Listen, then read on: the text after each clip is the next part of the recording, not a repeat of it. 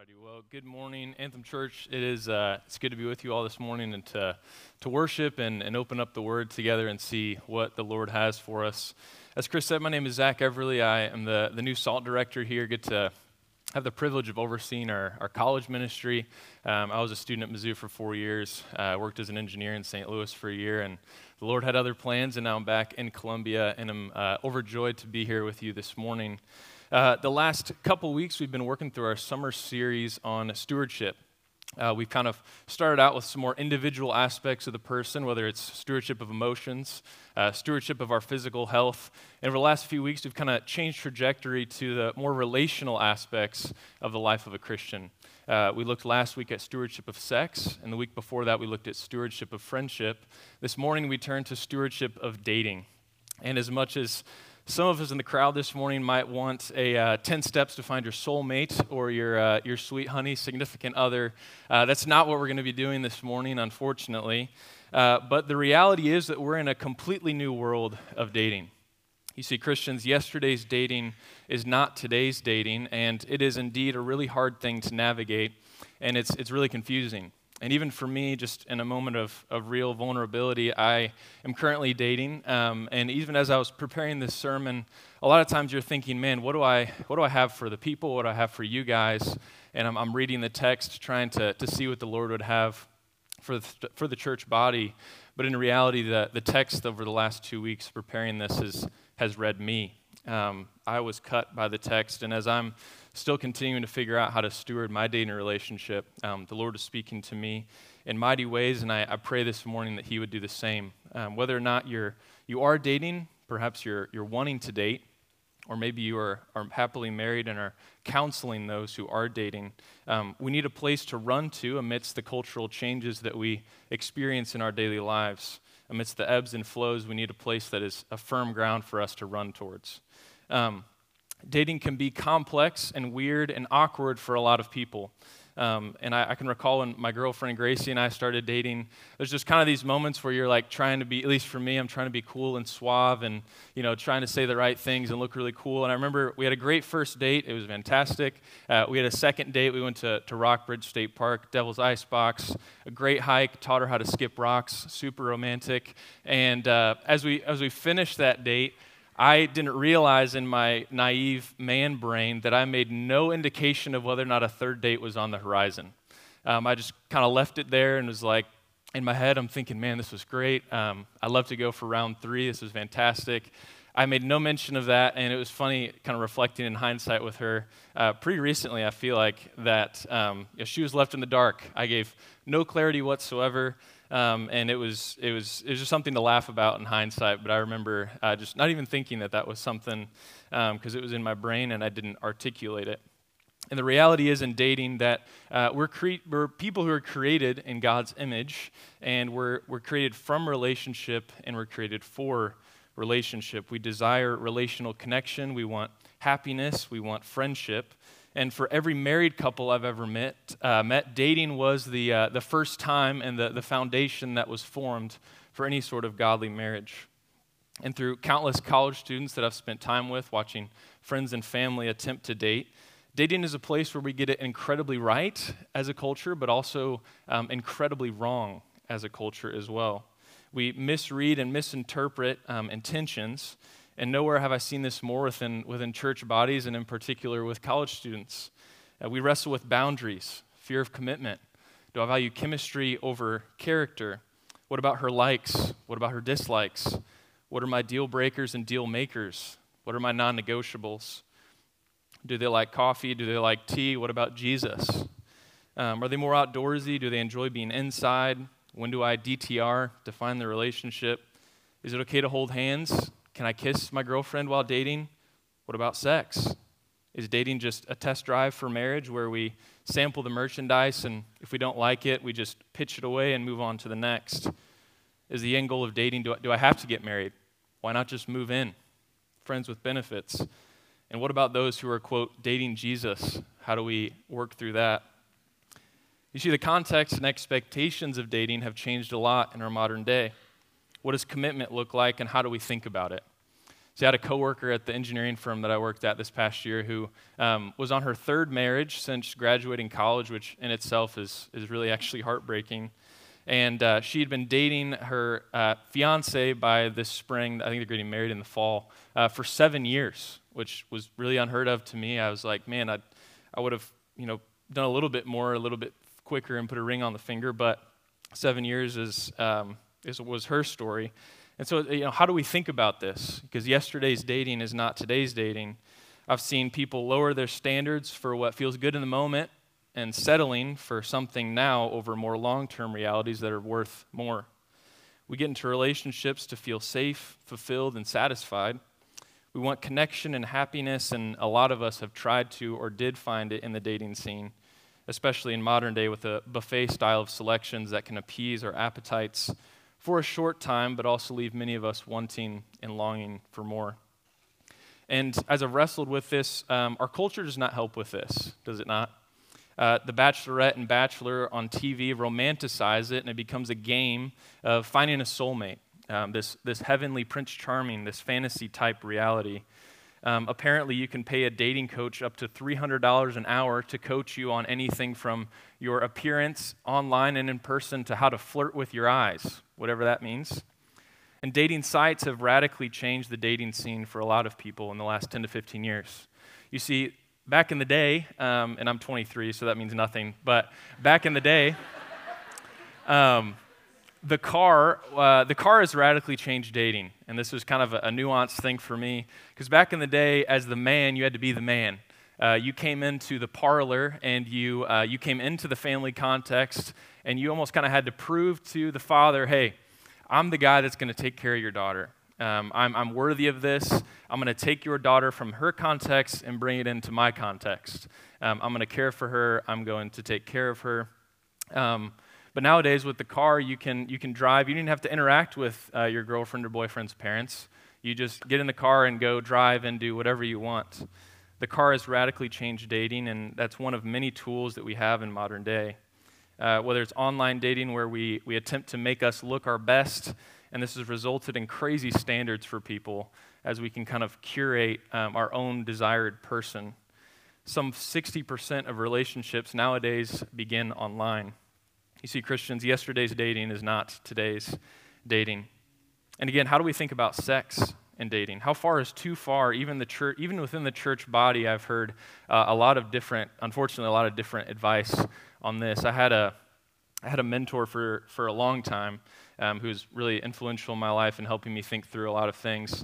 And I can recall a time being out to brunch with him and his wife, and I was talking about Matt talked about the boundary waters of intimacy, the kind of physical, emotional, and spiritual, and it was kind of sharing with him and his wife about how I've attempted to do that well with Gracie. And my mentor was kind of telling me about, hey, when I was in college, my dad, and his dad was a longtime pastor, a fierce man of faith, longtime married to his wife for now well over 50 years. And the advice that my mentor's dad gave to him when he started dating, the only advice he gave to him was, if you have sex, just make sure you use a condom. Not very helpful advice to a young college guy who's attempting to walk in purity, attempting to seek the Lord. And so we need clear guidance on how to steward dating. We need to date in a godly and holy way. And as in all things, the Bible is our guide in this. And it may be a surprise to us, but the word dating does not occur in the Bible anywhere. If you look in the back of your Bible at a biblical concordance under the letter D, you won't find dating. So what does the Bible really have to say? And if 2 Timothy 3:16 is true, that all Scripture is profitable for teaching and reproof and rebuke, for us to be equipped in every good work, there's no part of the human life that Scripture does not touch. Dating has to fall under it. And so again, while dating may not be explicitly mentioned in the Bible, that does not mean that Scripture and our Lord does not have anything to say about it. There are guiding principles that we can pull from Scripture and written wisdom that inform how we view, participate in, and counsel those who are single, dating, engaged, and want to be engaged or single or married. Perhaps it may come from Genesis 29, where we learn patience from Jacob, who waited 7 years for his girl, and then 7 more after that. It may be Judges 21, where Scripture warns us that if we do what we think seems right in our own mind, there will be consequences. Maybe it's King David, a man after God's own heart, 2 Samuel 11, who warns us that sin, sexual sin in particular, may be enticing, but it will abuse us and everyone else involved. Maybe we look to the book of Proverbs that's filled with good wisdom on dating relationships, how to find a spouse, good communication, resisting sexual temptation, and much more. And of course, we could look to the model of Jesus, the perfect model for how to love others well. So what are we chasing in dating? What is our why for dating? What I'd like to present this morning is 6 dating myths that the culture would love for us to believe. And then I want to look at Genesis 24, the story of Isaac and Rebekah, and see what 5 biblical principles we can pull to steward our dating context. So myth number 1 is that dating is a biblical category. See, Scripture only presents 2 ways in which men and women relate to each other. Way number 1 is husband and wife in sexual intimacy. And way number 2 is brother and sister in Christ in sibling intimacy. Think about how you would relate to your biological brothers and sisters if you have them. And this is important to distinguish between sexual and sibling intimacy because there is appropriate touch between siblings that is not sexual, be it holding hands or hugging. But in our day, we assume there's an in-between stage between husband and wife and brother and sister, that there's an overlap between the 2 biblically presented camps, because dating's not a biblical category. And oftentimes we monkey with these realities as brother and sisters, and it kind of muddies the waters of the dating world that we live in. It is unwise, as Scripture presents. It's a matter of fact, it's foolish to stir up love when it's not time to. And as brothers and sisters in Christ, we need to be interacting with each other in such a way that honors that reality. Myth number 2, singleness is just a waiting period for something better. See, in the Christian life, none of us is really single. We have the church body, we have Jesus Christ and Him crucified, and we're a part of an everlasting family, an everlasting church body. We have fathers and mothers and elders and an older people, and we have brothers and sisters in Christ, and we have those who are a part of the greater body of believers. None of us is really actually single. In the Christian community, we get these following things from the local church body. Number 1, we get affection from Romans chapter 12, verse 10. Number 2, we get comfort from 2 Corinthians 13, verse 11. It may be kindness from Ephesians chapter 4, verse 32. Perhaps it's encouragement from the church body and our brothers and sisters in Ephesians 5. If you're seeking honesty and truth in relationships, we get that in Colossians 3:16. Perhaps as a single or dating or married person, you need prayer or hospitality. Scripture presents these realities that the local church has already given us. You see, we really do have everything that we need in Christ, and if you're single, you're not missing out on anything. That is a lie that Satan would love for us to hear, that in order to be whole, in order to be fulfilled, you need to have somebody by your side. As the late Tim Keller has said, in Christ we are one fully known and fully loved, and that, Christian, is the greatest truth that the world will ever hear and that we need to hear every day. Singleness is not a lesser relational status or just a time to, quote, get through to get to the other side. It is a gift from the Lord. And yes, I said it's a gift. It may be a gift that you don't desire in this current season of life, but it's one that God has called us to steward. How do you view your singleness reflects a lot about how you view your relationship with Christ. Myth number 3, you complete me. In the movie Jerry Maguire, which I'll confess, never seen, but I'm very familiar with one scene in particular. Tom Cruise is playing Jerry Maguire, and it's this like super emotional scene. I don't really know the context, I'll be completely honest, but he's sitting there, and I think he's trying to like get his wife back to be with him. Bottom line is, it's like super emotional scene. He's crying, and there's this one-liner that he goes, "You complete me." And I think that this is often the reality with people when we get into dating relationships. Is it's like, oh, finally, the girl who's going to fulfill all my dreams. I've got it. This is it right here. But again, as we've already talked about, a Christian who's given their life to Christ is already filled and already full in Christ. We don't need any more completeness added on to us from a brother or sister.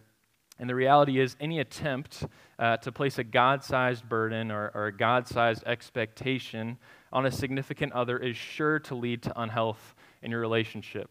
Bottom line, don't do this. Christ fills you, and we're satisfied in Christ alone. We need to reject the marriage equals or dating, having a person with you equals completion myth. No single person on this earth was ever designed to meet your every need, desire, want, and hope. All of us already has that person in Christ Jesus and his completed work on the cross. Myth number 4, and this is a big one today, is that sex is needed and healthy in a dating relationship. I can recall when I was at Mizzou as a student, was in the engineering school later kind of one evening doing homework because that's all I ever did, and was sitting, there's kind of a little cafe atrium area. All my engineering buddies know exactly what I'm talking about, Potential Energy Cafe, and I'm sitting in there kind of later one night, and I hear kind of adjacent up to my right these two young ladies talking about, one of them had just gotten into a dating relationship with apparently a super cute frat guy, and her friend was talking with her, and they were kind of like, hey, how's it been going? How the first couple dates been? And I'm not making this up for the sense of this illustration or this story. I kid you not, on date 2, they didn't have sex, and her friend was just completely baffled. And her exact words to her friend was, well, if he didn't have sex with you, then he doesn't actually love you. This is the default assumption that we live in our culture.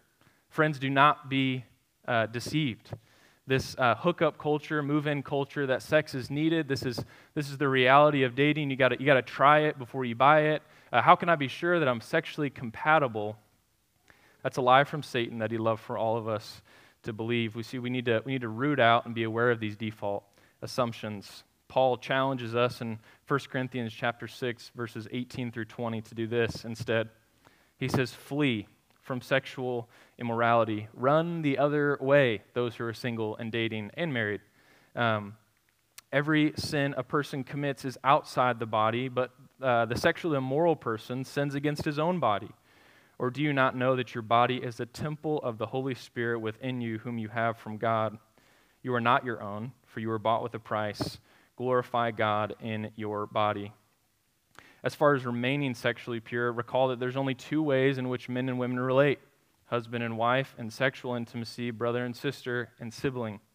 So the question that I have often I've heard from guys who are dating or wanting to date, and the question which the premise itself is wrong, is how far is too far in my dating relationship, specifically as far as physical purity is concerned. And that's really the wrong question to be asking. The question you should be asking is, how far into holiness can I go? How far into godliness can I go? How far into purity can I go? You see, the question should be, how can I glorify God and help my brother and sister in Christ grow towards Christ and push towards those realities? And for those who perhaps have fallen into sexual sin, maybe it's currently in your active dating relationship, maybe it's in a past one, maybe it's a personal wrestle, be it with pornography or something else, you have to work through those realities.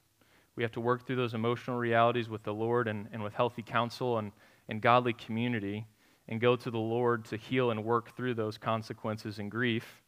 But for those who are in Christ, if you have confessed and repented of those sins, the blood of Christ is sufficient to cover all. Paul says in 1 Corinthians 6, verse 11, and such were some of you, speaking of those who are idolatrous, sexual immoral. He says, but you were washed. You were sanctified and justified in the name of the Lord Jesus Christ and by the Spirit of our God. So again, friends, if this is you, if this is your reality, trust that the good news of the gospel, that Jesus has washed you clean, if you've confessed and repented, is good news. And live and pursue clarity and the freedom that grace has been given. And within physical boundaries, there's also emotional boundaries and spiritual boundaries as well. I would love to be able to give, I'm maybe not the person to give it, but I would love to be able to give a sermon on those 2 in particular in dating relationships, because there's a lot there. But I want to recall back to what our lead pastor Matt taught through last week, just very briefly, talking about the boundary waters of intimacy, which has been a really helpful kind of word picture for me to understand in my context of, we have, if you think about 3 docks on a lake, There's the physical intimacy dock, there's the emotional intimacy dock, and there's the spiritual intimacy dock. You cannot, though you may try, you cannot have one of those go up and the other two not go up with them. The water rises all together, and all three go up with one another, so that we are, as humans, we are intricately connected through all three of those. And as your physical intimacy goes up, so does your spiritual and your emotional. We must be aware of and steward all three of these. Myth number 5, 2 more. Just follow your heart. Just follow your heart. Just going to do what I think is best. I've got my best in mind. I can work this out. Just follow my heart. Scripture presents another reality for us. Jeremiah 17:9. The heart is deceitful above all things and desperately sick. Who can understand it? Friends, your heart is deceiving you. I don't know about you, but I don't want to be led by someone or something that's deceptive or sick, and that's all of our hearts. And what we need is, instead of following our heart, we need to follow the Word of God. Simple and plain, His will and His wise counsel that God has given us in His Word, as well as within the local church body. A young man or woman keeps his or her way pure by guarding it according to God's Word. Proverbs 4:23 says to keep your heart with all vigilance, for from it flows the springs of life.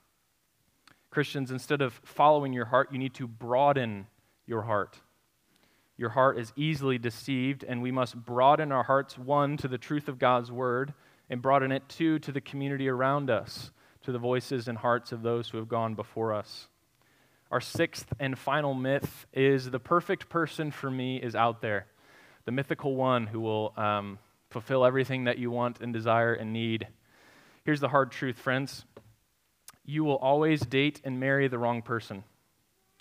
We aren't just lonely people. We are first and foremost people who need a Jesus in our life. We need a Savior. We are lonely and insecure sinners who need Jesus long before we need a spouse. The person you date and the person you marry is also a sinner who needs Jesus. Take your rose-colored glasses off. They will let you down, and you will let them down. You will sin against them, and they will sin against you. You see, the perfect person for all of us is found first and foremost by seeking Christ. And any attempt that we need to develop a deep intimacy with a woman or a man needs to be found in Christ before we do so with one another. We need to be more focused on the heavenly marriage and the end of days with Christ in the church than any pursuits of finding our perfect soulmate who will complete our every need in the here and today. Draw near, friends, to the one who sovereignly knows you and holds your future and knows who your future spouse might be. So again, what are we chasing in dating? If yesterday's dating is not today's dating, why do we date? Marshall Siegel wrote a fantastic book called Not Yet Married. Would highly recommend and commend it to both those who are single, who are dating, who are counseling, wherever you're at. Subtitle is How to Find Joy in Singleness and Dating. How to Find Joy, which I love that. And there's many principles and ideas from that book we've kind of derived this morning, and as we talked through that. And he describes the reason, and I think this is really succinctly put, the why of dating, the reason for dating is to pursue clarity over intimacy. To pursue clarity over intimacy. Clarity about marriage, clarity about your future, and not intimacy. So what we're going to do to kind of close our time together is I want to look at 5 biblical stewardship principles that Scripture presents. And we're going to look together at Genesis chapter 24, which Chris read for our Scripture reading this morning. We don't have time to go through all 67 verses, as much fun as that would be. I would like for you guys to eat lunch today. But what I do want to do is kind of, at a high-level view, walk through this story. If you haven't read Genesis 24 in a while, this is what happens. So Father Abraham, had many sons, and many sons had Father Abraham. One of them is Isaac. And Isaac, Abraham brings a servant, and he says, all right, servant, go get a wife for my son. And he makes him go under an oath, and he goes, don't go to the Canaanites, go to my home country, and bring me a wife for my son. And the servant's kind of wrestling. He's like, but Abraham, what if I go and she doesn't come back with me? And he goes, gets up on his camel, rolls up to the watering hole. He sees Miss Rebecca, who Scripture says is beautiful. No man had ever known her. And then he talks to her, They have a conversation, and then he stays the night with her whole entire family. He talks with Rebekah's father and her brother. Bottom line is, it's a beautiful story. It'd be some great afternoon reading today for you to dive into Genesis 24. We could have a 4-week sermon series on it alone. But the reality is that God's sovereign hand is guiding the whole entire process. And we can pull out 5 principles that I think will help us to understand this. So principle number 1 is patiently wait and put the pressure on God. Patiently wait and put the pressure on God. Genesis chapter 24, verse 7 says, this is Abraham speaking to the servant before he commissions him out on his wife-seeking journey for Isaac. It says, "The Lord, the God of heaven, who took me from my father's house and from the land of my kindred, and who spoke to me and swore to me, to your offspring I will give this land. He will send his angel before you, and you shall take a wife for my son there." Key section there is, he will send his angel before you. You see, God is working and goes ahead of the servant in this pursuit. And God does the very same thing for us today. God not only joins a husband and wife together, but he also brings them together. And I love Genesis 24, verse 21. It's not up on the slide, but what happens is the servant, he gets to the watering hole, he sees Miss Rebekah, and it says in verse 21 that the man gazed at her in silence to learn whether the Lord had prospered his journey or not. I love this. You see, the servant waits in silence. He watches to see if the Lord had prospered his journey or not. The servant is not following his heart. He's following God's plan. Friends, there's nothing wrong with you walking in active obedience and patiently waiting and taking your time and waiting for God's timing in your future relationships. We need to neglect the ring-by-spring reality that a lot of us are tempted to fall into. Other than accepting Jesus, perhaps choosing your future spouse is the second most important decision you will ever make in your entire life. You are being tied sexually, financially, your time, you're creating a family together. This is a reality that should not be taken lightly. So patiently waiting and putting the pressure on God for this lifelong decision. Don't rush. Look to see, rather, how the Lord is prospering your journey or not in your relationships. Don't force it. Don't fret. Don't compare. Look to God and wait. Resolve to pray for your future spouse and commit your ways to him so that then he will establish your steps. Stewardship principle number 2, pursue him or her, or pursue with an open hand and a guarded heart. This is something that's really hard for us to do because, again, we want it in the here and now. I want a spouse now. I want a girlfriend now. Can I just have it now? Pursuing with an open hand and a guarded heart. The very next verse, verse 8, Abraham again talking to the servant before he goes out on his journey. He says, "But if the woman is not willing to follow you," that would stink. Go all the way on your camel and she doesn't come back, then you will be free from this oath of mine, only you must not take my son back there. So Abraham says, hey, listen, servant, if Rebekah, this woman, whoever it is, doesn't come back with you, you're free from this oath. That is pursuing God with an open hand, trusting him. So friends, don't put so much pressure on yourself. Seek Christ and have a why for dating and a why for him or her. Remembering again, this person will not complete you, but you must look to and be submitted to the Lord's leading. And that may mean asking someone out and hearing no. That may mean being asked out and saying no. If you are submitted to the Lord, that is an okay answer. You could view that as a rejection of you or an opportunity to see the Lord's guiding, directing steps. In dating, we need to hire slowly and fire quickly. What I mean by that is we need to be slow to move into relationships, evaluating character over chemistry. We need to be slow to move into relationships, and if it's not working out, you need to fire quickly. Do so in a God-honoring way. Don't say God told me, but do so in a God-honoring way that's honoring your brother and sister who you're in a covenantal relationship with under Christ. But don't string women along emotionally, saying, I'm just kind of working through some stuff right now. If you're going to end it, you need to end it. Pray and invite wise counsel to speak into your life. Before you start dating, humbly asking someone who's older than you, hey, is right now a good time for me to be in a dating relationship? The way you see me live my life, my current struggles, my current things that I'm kind of giving my time to, is right now a good time for me to be doing this? Do you think that maybe there's someone you have in mind, asking that same person, hey, based on this person, the way they live their life, the character that they have, is this somebody that you think I should be in a relationship with? Observing their character is important. And this one is a little bit different, and I need to explain this. You need to watch and see how he or she treats your camels. And what I mean by that is, in verses 19 and 20, work with me here. When she had finished, this is Rebekah, when she had finished giving him, the servant, a drink, she said, I will draw water for your camels also until they have finished drinking. She quickly emptied her jar into the trough, ran again to the well to draw water, and she drew for all of his camels. This is the reality, men. If you want to, if you're not going to hear anything else I'm going to say this morning, this is 90% of what I'm saying. Men, you need to watch how she treats her father. How she treats her father is one day how she's going to treat you. Watch and see how she treats her biological brothers and sisters and her spiritual brothers and sisters, because one day that is how he is going to treat you, or she's going to treat you. Sorry. Women, watch and see how he treats his mother, because that is one day how he is going to treat you. Likewise with biological and spiritual brothers and sisters, watching how he treats them, because that is one day how he will treat you. Watch and see how he or she treats your camels. Number 3, pray now, pray then, and pray always. This is probably the most important one, but also the hardest one to do, because we don't see a lot of fruit in it in the day-to-day, perhaps.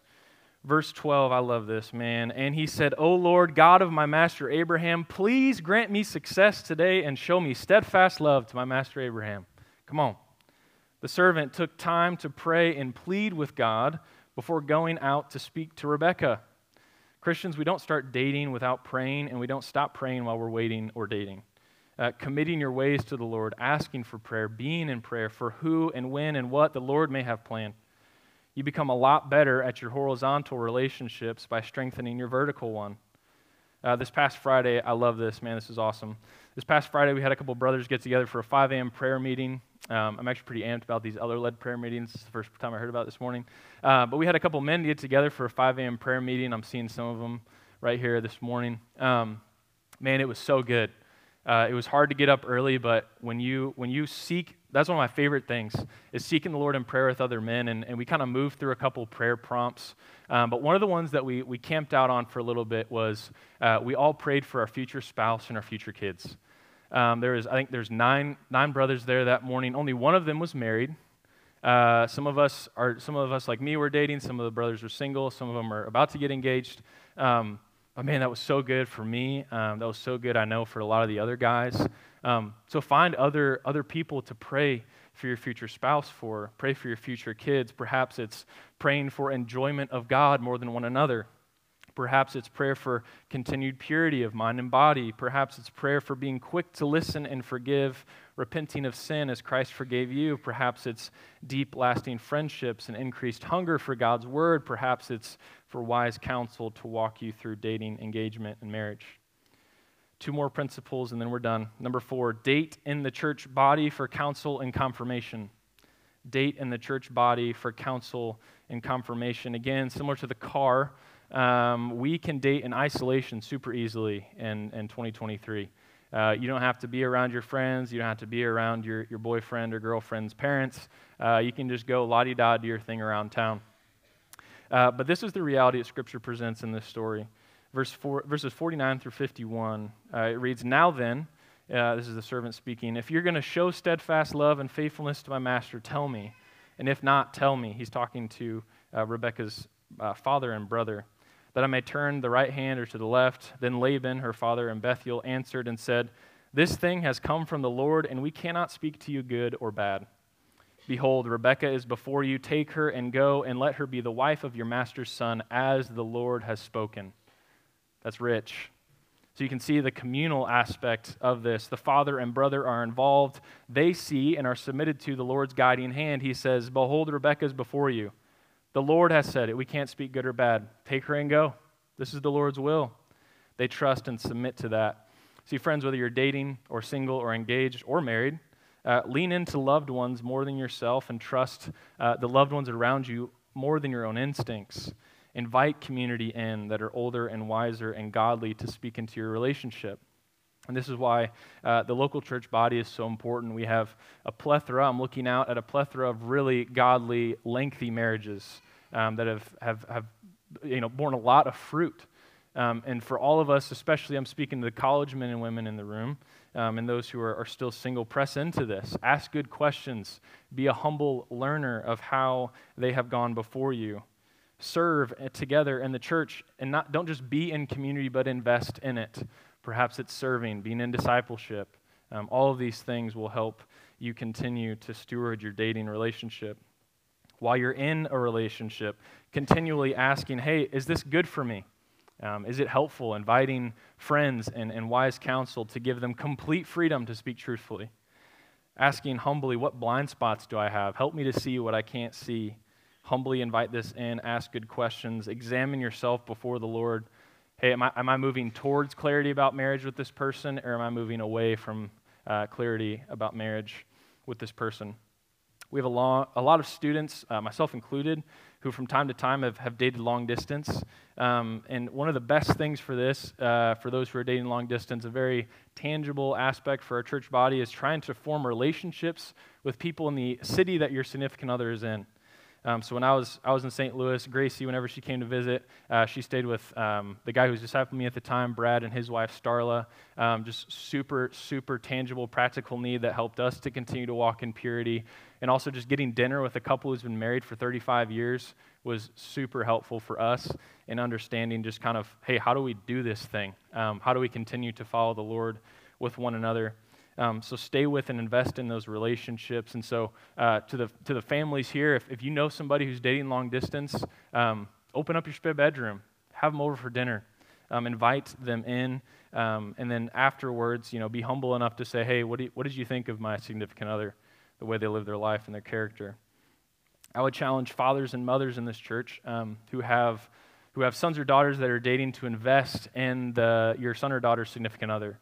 I would challenge fathers to not take on the front porch shotgun mentality, but to take on the gentle shepherd who is pouring into maybe your daughter's boyfriend. The last thing that a boyfriend needs from a girlfriend's father is to be fearful of him. But why not press into the relationship of the one who knows your girlfriend best, the one who raised her, to help you to continue to honor her and care for her in a godly way. So invest in your child's significant other. Men, you have to lead. Please lead. Lead with clarity, communicate frequently, do define the relationship. Don't let ambiguity sit out there. Be intentional. Pursue in a godly way. You set the standard for purity. Don't let your girlfriend ask you, hey, is this too far? Is this too whatever? You need to have that conversation. Articulate with words your intentions. Don't neglect your close male friendships, as those are crucial to your health and accountability. Women, same way. Don't neglect your close female friendships. Those are helpful as well. Last principle this morning, date for worship of God more than marriage. Date for worship of God more than marriage. Verse 26 and 27, the servant bowed his head and worshiped the Lord and said, "Blessed be the Lord, the God of my master Abraham, who has not forsaken his steadfast love and his faithfulness towards my master. As for me, the Lord has led me in the way to the house of my master's kinsman." The servant saw God in his pursuit of getting his master's son a future wife. He praises God. He thanks God for his faithfulness and his steadfast love. You see, friends, marriage is not the long-awaited promised land of our lives on this earth. Let me say that again, because I need to hear it sometimes. Marriage is not the long-awaited promised land of our lives here on earth. And the church, we're tempted to idolize marriage while we're dating and put our hope in future happiness into the him or her, because this is what happens. You say your vows, you get married, you have your kiss, you go on your honeymoon, you come back and life gets real, and then you just stare at each other and you go, what do we do now? The end goal for all Christians in life, whether dating, single, engaged, or married, is worship of God. And when we put our hope in that, we need to be thinking about what's beyond our dating relationship other than just being married. It's living and worshiping for God. Friends, you're not lesser than if you're not married, nor will you be greater than if and when you are.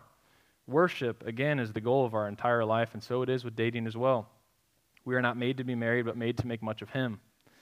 In our dating relationships, it's as much about knowing God, worshiping God, depending on God, displaying God, and being made like Him.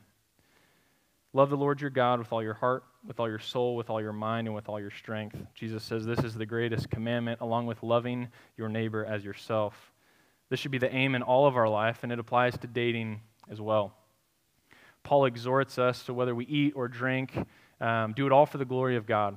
So friends, whether you are dating, whether you're engaged, you want to be dating, you want to be engaged, you want to be married, no matter where you are, do it all for the glory of God. Seek Him, look to Him, depending on Him, waiting on Him, with or without a significant other. Steward your current relational context for the one that you will spend eternity with. Friends, seek to make much of Him.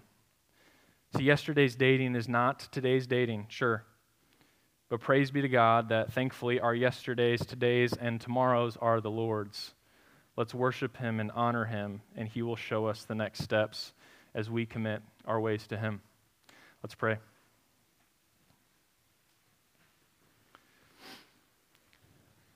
Father, I praise you this morning for your word, that you've given us the pathway for preparation.